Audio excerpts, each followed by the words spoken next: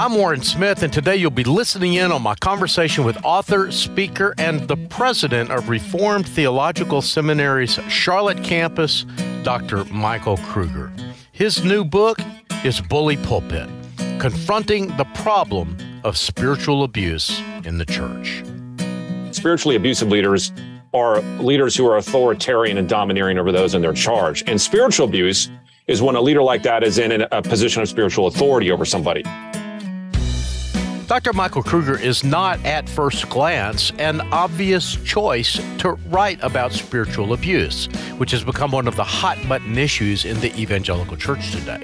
In fact, he's best known as a New Testament scholar and a seminary president. But it is precisely at the intersection of these two vocational passions that he found a third calling. After all, what better place is there to talk about spiritual abuse than at an institution that trains future church leaders? Mike Kruger believes that we need strong leaders who are also gentle shepherds. He warns against the lure of celebrity that has led many pastors to ruin. And he says, first and foremost, churches should prize character as much as we prize giftedness when we look for pastors to lead our churches. Dr. Michael Kruger was the president of the Evangelical Theological Society in 2019, and he's the author of previous books, including Christianity at the Crossroads, How the Second Century Shaped the Future of the Church. You can listen in on our conversation in just a moment.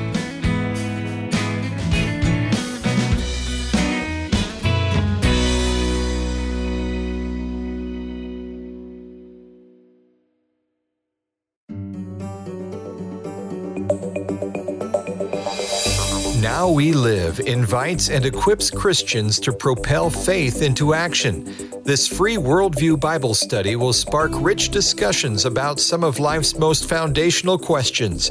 These 6 videos from Summit Ministries offer life-on-life discipleship for churches, small groups, and families. Get free access today at summit.org/listening-in.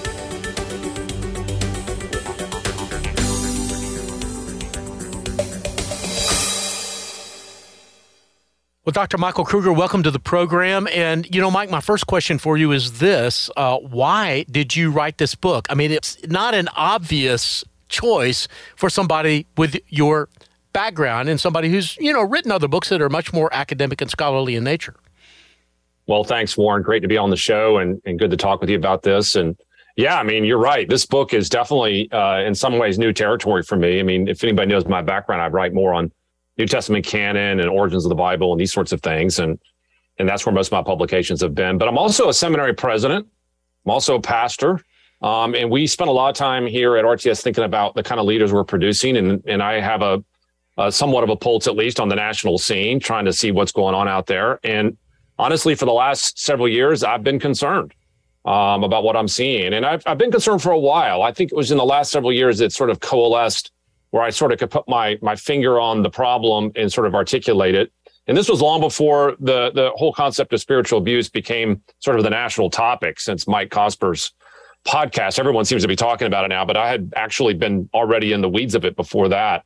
And so, yeah, it's just me watching what's going on with quite a bit of concern, not only at the national level, the cases that everybody knows about, but also just in my own circles, I see things just as a seminary president. And I think we need to do some sharp thinking about what kind of leaders we're producing. Yeah. In fact, you say very early in your book, in the introduction or the foreword to the book, we need to think more carefully about the type of leaders we are producing. Now, that seems to suggest to me, and correct me if I'm wrong here, Mike, that maybe the very process that we're requiring people to go through might be a contributing factor here, and that we need to actually change the process. Is that what you're saying? Yeah, well, I'm saying lots of things by that statement because it can capture a lot of things. Certainly the process is part of it. I think a large part of it is sort of what we're looking for. And I know that's part of process. So I think we've trained ourselves in the American scene to look for a certain type of person to be a leader. And I argue throughout the book, as you know, that I don't know that I see those characteristics as highlighted in the Bible as primary leadership characteristics. And as I point out elsewhere, the Bible's much more concerned about character than it is about giftedness when it comes to pastoral ministry. And so, yeah, you could call that process. You could also call that sort of desire or model of ministry. Do seminaries play a role in this? Yes, we do. Although I always remind people, we don't ordain anybody. We just train people, and we could do a better job, obviously, all the time. We always think about how we can do better. But I think it's a combination of many factors. But one of them is I think we've just been trained to think a certain kind of person is the kind of leader we need.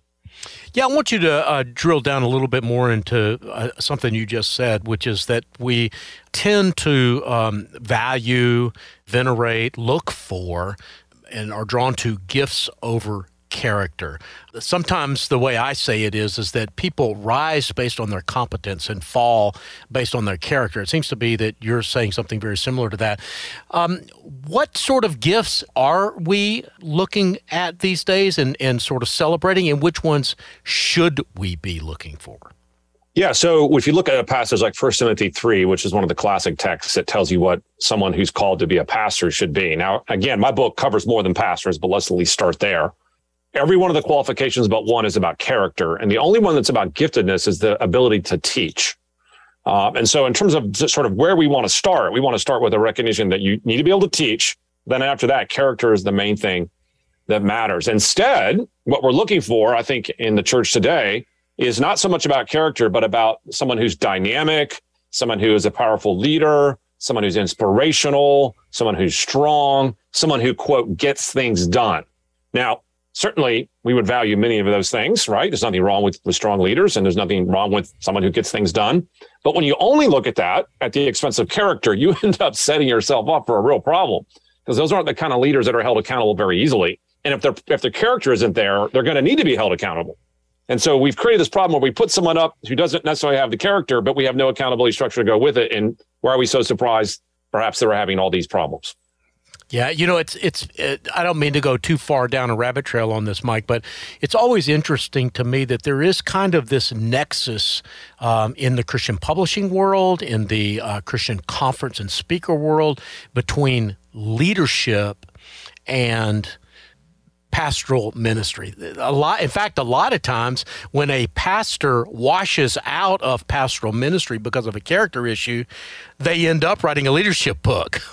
Or you end up with a lot of leadership writers, and I'm thinking of, for example, of a John Maxwell, for example, who speaks often in churches.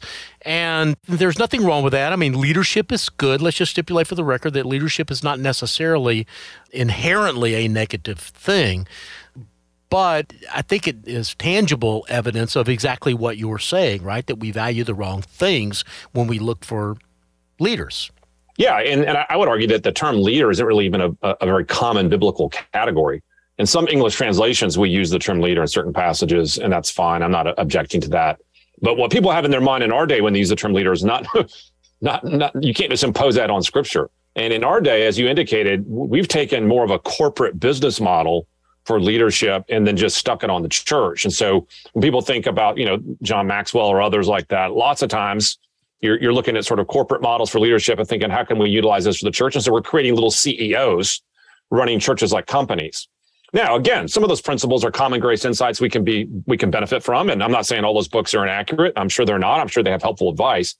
But we've got the cart before the horse here. You've got to have we got to start with the biblical structure of what a leader should be and make character primary. And then we can sort of massage some of the ways to improve the way he executes his role, but not at the expense of the qualifications. And I think that's where we get in trouble. Yeah. So let's stipulate for the record then that leadership per se is not evil. It's not wrong. It's not bad. There can be positive biblical ways to exercise leadership, but there can also be toxic ways. I mean, Satan doesn't create, he corrupts. So he takes a beautiful thing, this idea of leadership, and he does corrupt it. And often that corruption shows up as a practical matter in what we have come to call lately spiritual abuse. You've already used the term at least once in our conversation. Yeah. Can you define it for us? What do you mean by spiritual abuse? And more specifically, what is it not? Yeah, as you might imagine, and you've got a pre-pub copy of the book. I spent a lot of time on this to make sure people understand what it is and what it isn't.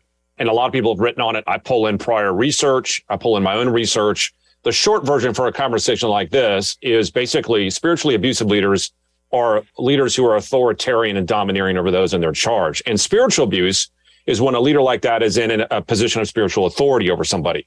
So you can be abusive, as a boss to the people you work with at your work. Okay, fair enough. But spiritual abuse is when a spiritual leader endowed with spiritual authority executes his office in such a way that he sort of domineers, runs down, and rules in a harsh and authoritarian way those under his leadership, all the while thinking he's accomplishing God's good work.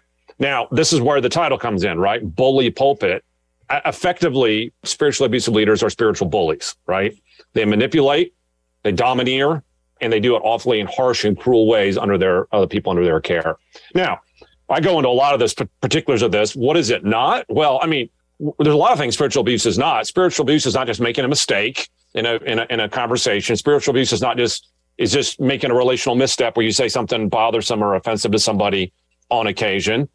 Spiritual abuse is not necessarily just standing up for spiritual truth, right? If I tell someone something's sin, that's not abusive if it's in fact sin according to the Bible. So there's lots of things that spiritual abuse is not.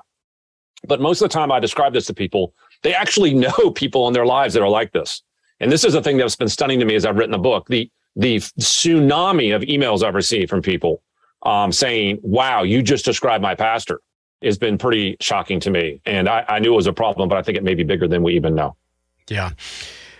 Whenever I have written about people that are involved in spiritual abuse, and I've written, a lot lately, unfortunately, on this topic. I covered the Mark Driscoll story probably 10 years ago for World Magazine. I've written about Ravi Zacharias more recently, Jerry Falwell Jr., and many, many others. Yeah, I mentioned all those names in my book, as you know. Exactly. In fact, I was going to make that point, and I appreciated that because you were not afraid to name names appropriately. You didn't pile on, but I think that you appropriately used real-world examples where real-world examples... Only in the way I could if it's a public case. And of course, as you know, I also mentioned a bunch of private cases I don't mention names in. That's right. So given that, that reality, and whenever I write about it, and I'm sure whenever you've talked about them or mentioned them in the book, you've gotten some pushback that sounds a little like this. Mike, touch not God's anointed.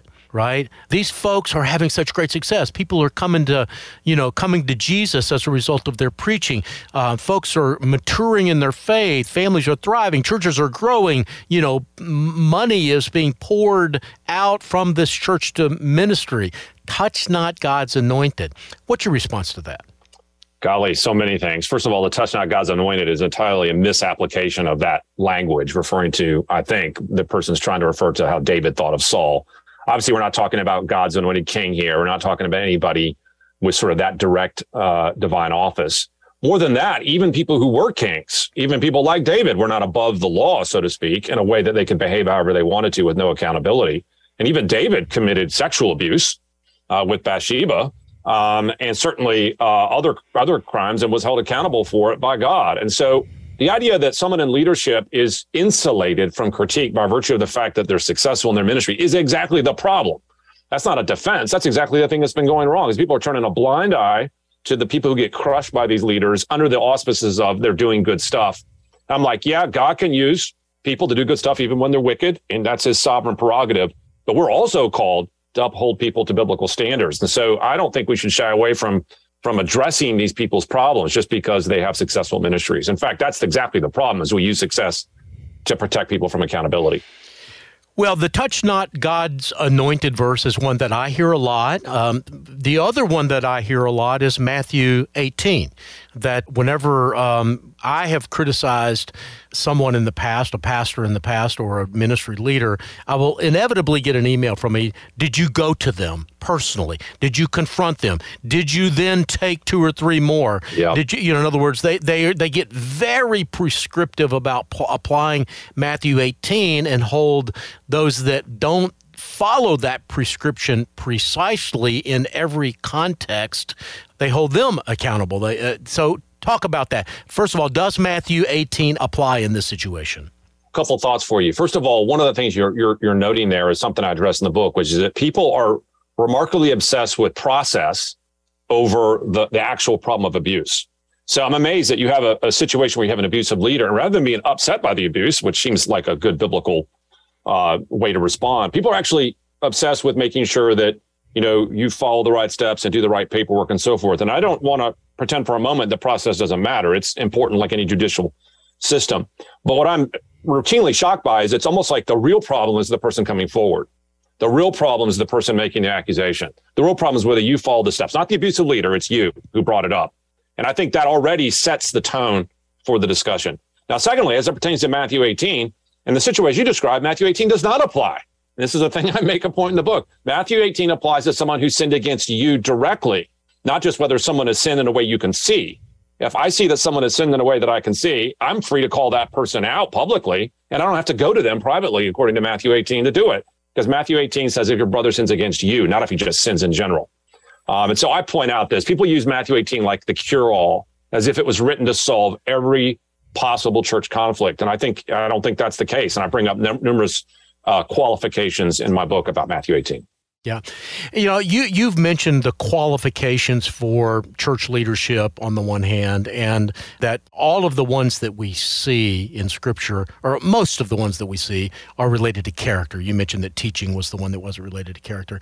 And of course, we've also identified that there are a lot of pastors that fall short of those standards. So at what point does church polity, does discipline play a role in this process? Because when I hear you talk, there's a part of me that wants to say, hey guys, this is really not that hard. If a pastor is no longer meeting the qualifications set out in Scripture for leadership, then they should be removed from ministry, or they should be put in maybe in a season of rehabilitation and restoration. That rarely happens. Is that part of the problem here? Yeah, it's interesting. I agree 100% that a good church polity should solve this. And what I mean by that is, gee whiz, isn't there a group that should hold these guys accountable when they don't meet up to the standards of behavior, that you deal with it, you discipline them, you remove them, or whatever needs to be done? All that's true. Here's the problem, is that there's plenty of churches with those whole systems in place that do nothing about abuse. And this is the reason I wrote the book. First of all, there's a misconception that having good polity is enough. And I say, no, there's plenty of churches with sophisticated church polity, with thick books on how to run every judicial process, that are not solving or addressing the problem of abuse. Why? Because they don't understand it. They don't know how to spot it. They don't even know what it is. And so they're actually not equipped to identify the problem. And they don't also appreciate the inherent bias, even in the judicial system, to protect your buddy, to protect your friend. You basically are being tried by your friends. And there's a little bit of this in-house investigation problem I bring up in the book, is that when organizations investigate themselves, it rarely produces a good result. Usually they just defend themselves and defend their friends. I wish it wasn't that way, but the case after case I've seen, it's exactly that way. So is polity enough? Well, you have, it's a minimum. You have to have it, but you also have to have it well-trained, well-educated, and structured in a way that actually acknowledges the realities that we're talking about here. Yeah, I want to, in a few minutes, Mike, come to some of the solutions to these problems, because one of the things I also appreciate about your book is that you close the book with a discussion of how to create a culture that resists spiritual abuse, and we will get to that in a moment. But before we do that, I'd like to kind of get you to talk about one other significant issue that you discuss in the book, and I think one of the reasons that we don't follow the processes, even if we do have a sophisticated process in place, is that we don't. And I'm saying this out loud for you to react to and tell me where I'm right or wrong. I think maybe we don't have an adequate appreciation for the negative consequences of spiritual abuse. Yes. That if we really understood just how damaging it was, that we would take it more seriously. You have a chapter in your book called Suffering in Silence that really talks about how, people's spiritual lives and emotional lives, and in some cases their physical lives, have just been wrecked by being victims of spiritual abuse. Can you say more about that? Yeah, I appreciate you bringing that up, Warren. And that's exactly right. I put that chapter in there for a reason, is that I don't think people take it seriously because they don't really know what effect it has. They don't really know what it is. They've never experienced it themselves. And I can tell you this, it's not as if you have to experience it yourself to get it, but most people who haven't experienced just can't sort of understand the damage this does to someone emotionally. And by the way, this is why it has to be called spiritual abuse, because it's not just domineering behavior from a person. It's domineering behavior from someone who, at least at some level, represents God to you. Okay. Doesn't mean you think they speak infallibly or something like that, but they at least represent God in some fashion to you, right? And the damage that does is really remarkable. And in my studies and my research, I uncovered more than this than I even realized. Just the damage emotionally, the damage physically, as you noted, spiritually. And then the other area that is often not talked is the relational damage to these people's lives. Their friends they lose, the splits in the church. It's really, really awful to look at. And so I wanted the reader to get up close and really feel the impact of that. And my prayer is that if church leaders read this book, if elder boards read this book, that they can say, oh, wow, this really does damage. We need to take this seriously. We need to put this on the radar. Yeah. Well, I found that to be a very powerful chapter because sometimes, we use words like bullying or spiritual abuse, and, they don't, for some reason, have the same emotional impact as destroying a person's faith. Right. That's right. Or rape or sexual abuse. And I want to be clear that those are very, very, very serious sins, and I'm not trying to diminish them in any way. But bullying and spiritual abuse can have very similar impacts. Oh, yeah. In fact, studies have shown you don't need to be physically assaulted to have a very similar psychological and emotional damage done by abusive behavior. And again, as you noted, that's not to diminish the effect of physical assault. It's simply acknowledging there's different ways to damage people. And this is a way that I don't think we have a category for. Well, Mike, I'd like to pivot in our conversation because your book, Praise Be to God, does not leave us hanging. It does at least, offer some solutions. Let's just stipulate for the record that a conversation like this or even a book like yours cannot fully, unpack all of the things that need to happen in our lives, in our churches, and in the evangelical culture generally. But you do give us a pretty good start. And I'm just going to mention a few of the ones that you mentioned in your book and ask you to, say a few words about them. One is that, as we said earlier, instead of looking for gifts over character, that we need to start valuing character over giftedness in the part of our leaders. Can you say more about that? Yeah. So in my last chapter, as you noted, I tried to lay out some practical steps. And, in the scope of things, they're really tiny. I mean, they really are. They just try to get churches thinking differently and structurally changing a few things to help accommodate them. And one of them is the way we assess potential candidates. So one of the ways to deal with spiritual abuse, I know this sounds a little trite, but I really think it's true, is to try to keep them from getting in positions in the first place. In other words, how do we weed out the people who have abusive tendencies? And I think we need to rethink the way we assess character. I've done a lot of interviews myself. I've been in a lot of interviews over the years, and so have you. And we know how character is assessed. You have your references, you give them to somebody, they read their 2 or 3 references, and they assume all done here. When the references are handpicked friends, they're not really that insightful in terms of really getting you to the heart of somebody. So I suggest a number of ways to go deeper, further, and really penetrate into the character question. And I bring up, you're going to find stuff if you do that. But at least you're honest about the person you're hiring and you know what you're dealing with, rather than this sense of hiring the perfect pastor, put him up on a pedestal, and then you only find out later that he's not a perfect pastor. He's got all these problems. And I think we got to deal with that. Yeah. Another thing that you talk about is the whole issue of accountability. And that's a big question. I know, in my role as the president of Ministry Watch, I basically say that our ministry comes down to 2 things: trying to create an environment where there's more transparency and more accountability. So I was delighted, of course, to see both of those ideas in your book. But you unpack this a little bit in ways that I thought was helpful. You talk about accountability over secrecy, which I think means in part increased transparency. And you also talk about limiting power. Yes. Can you say more about limiting power for the senior leader, what that looks like and why that is so important and valuable?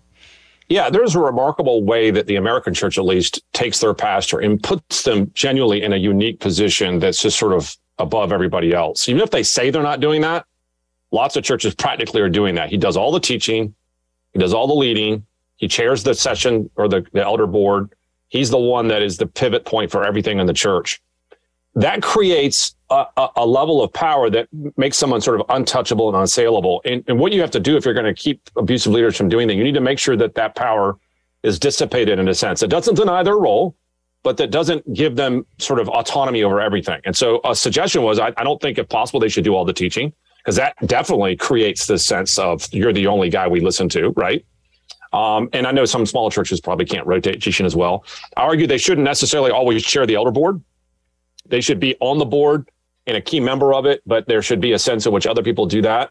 And I think there's other ways also to make sure they're not able to just fire staff whenever they want to. They're not a football coach, right? You get these football coaches come in, they get hired like, I'm just going to fire everybody and start over. I have the full authority to do that. I think that's very dangerous to let senior pastors have that kind of authority. So those are some ways I suggest limiting power. And I think those are practical and helpful, and I hope people implement some of them. Well, one of the things, when I was doing a lot of reporting on the Mark Driscoll situation back when Mars Hill Church was still around, one of the things that stunned me until I started digging around and realized that it was really not all that uncommon, is that often the staff members will also be the elders. So if I'm an elder, but my paycheck is being signed by the pastor, or he has the ability to hire and fire me, there's a pretty serious financial and career disincentive for me to actually fulfill a biblical understanding of what my role as an elder should be. Is that a fair statement? That's right. And not all elders in churches, of course, are on paid staff, but you're right. A number of them are. And at Driscoll's church, a lot of them were because it was a big church, a lot of paid staff. I bring this up in the book a number of places. Having someone as both your pastor and your boss is weird. And I think the idea that they could be over you in a way that they could fire you if you don't submit to them and go along with them creates a real conflict of interest. And it puts people in trapped situations. So I suggested in the book that there needs to be some other body that handles those situations so that a person's job is not on the line. Because what happens is it just is a way to silence people. What a senior pastor will do is like, basically, if you come against me, I'm going to fire you. And people know it and they stay silent and they don't do anything. And that has played out over and over and over again in the cases I studied.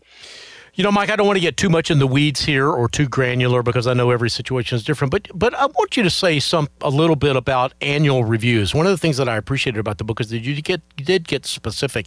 Yep. And I don't think that we talk enough about performance reviews or annual reviews, but for a pastor, it's really hard. I know I have sat on the leadership team of my church, and once a year we have to approve the budget, and usually that involves looking at the pastor's compensation. And so we send him out of the room for 20 minutes and we talk about whether we like him or not, and whether he did a good job or not in the past year, and then we give him it's all pretty informal, really. It really is. And even while I was in the midst of that process, I was having disquiet about it. But what can we do differently? What should a really helpful performance review, annual review look like for a senior leader? Several things. First of all, it needs to be 360, meaning that it can't just be the elders. It needs to be the people who are under the senior pastor and work for him, able to give feedback. And so it can't just be the elders saying, we think you're doing a good job. How does the people this person leads think he's doing? How are they responding to his leadership? Also, secondly, there needs to be a certain level of anonymity. You got to be able to speak freely without getting repercussions. And so I suggested that needs to be built into the process at some level. Third, there needs to be full disclosure of the reviews. I can't tell you how many churches I study where the pastor gets reviews and the elders never see the reviews. They have no idea there's a problem because it's in some subcommittee, which is another major problem. And the other thing I mentioned is that the senior pastor has to do annual reviews of all his staff. That sounds odd to people, like, well, how's that help? It protects the staff. Because I can't tell you the retaliatory tactics of these abusive leaders. If you cross them, they're going to accuse you of everything. But if you've got 8 or 10 years of good reviews and suddenly the pastor accusing you of everything looks vindictive, it doesn't look like he's got any real basis for saying that. So those annual reviews of the staff under the senior pastor actually protect the staff. And I think that's a really key part of keeping people safe. Yeah. Well, I found that part of your book to be helpful. Mike, I'd like to pivot one more time and maybe come back around to the beginning to a certain extent. And because you're not only an author of a really excellent new book, and I am grateful for the book, and of course we've talked about the book, but you are also, the president of a seminary. And so I can't resist trying to tie the two together Sure. and talking a little about that. So the first question that I would have is that, has writing this book, researching this book and writing this book, caused you either to do anything different in your role as a seminary leader, or plan to do something different, hope to do something different, realize that, we've got to make changes here, and these are the specific changes? Have you had that conversation with yourself and others? Absolutely. So I think there's 2 layers to it. One is a personal layer. I think the more I study this stuff, I realize how dangerous leadership is and how it can really bless people and really hurt people if you're not careful. And so in my role, one of the personal applications of my own book is I just want to continue to work even harder at being the kind of gentle, soft leader that I need to be, like as much like Christ as I can be. There's times I need to stand up for truth and be strong, yes. But I realize that leaders don't realize how influential they are and how impactful they are. So just on a personal level, I'm trying to apply the book to myself. But then structurally and curriculum level, I think RTS, my goal is to try to build this into our curriculum in some key places. I was sort of, I don't know, embarrassed is too strong a word, but as I finished writing the book, I realized we don't even really address this in our curriculum. And that's not acceptable. We need to have a place that we address this. And so I'm working on that right now, trying to figure out what slots in the curriculum we're going to try to put people face to face with this issue. So they know how to not be an abusive leader themselves, which of course is step one, and then that they know how to spot it if it happens to them. You've been listening in on my conversation with Dr. Michael Kruger. His new book, the one we've been talking about today, is Bully Pulpit: Confronting the Problem of Spiritual Abuse in the Church. If you want to read more from Mike Kruger, I recommend his fascinating website, michaeljkruger.com. He has a blog there called Cannon Fodder. That's Cannon with one N. A couple of quick notes before we go. First, if you're new to the program, check out the Listening In archives. I've done more than 450 long-form interviews like the one you heard today over the past 9 years for World News Group. I'd like to recommend in particular an interview that I did just a few weeks ago with Caitlin Beatty, whose book Celebrities for Jesus covers some of the same issues we discussed today. And I'd also like to recommend my 2015 interview with Phil Cook. We discussed his book, The Last TV Evangelist, which is a critique of many of the problems in evangelical culture, especially those that are related to celebrity. And he takes special aim at prosperity gospel preachers. Just go to the World News Group website, that's WNG.org, and use the search engine to explore. Listening In comes to you from World News Group, and this program is just one of the many podcasts and publications available. To find out more about our complete family of products, visit WNG.org. Tune in next week to hear my conversation with Bart Barber. Barber is the new president of the Southern Baptist Convention. We have a candid talk about the recent sex abuse scandal in the SBC and his vision for the future of the nation's largest evangelical denomination. The producer for today's program is Paul Butler. Johnny Franklin is our technical producer. Production assistance comes from Lillian Hammond. I'm your host, Warren Smith, and you've been listening in. Now We Live invites and equips Christians to propel faith into action. This free Worldview Bible study will spark rich discussions about some of life's most foundational questions. Watch Summit Ministries Worldview video series for free at summit.org/listeningin. These 6 videos from Summit Ministries offer life-on-life discipleship for churches, small groups, and families. Get free access today at summit.org/listeningin.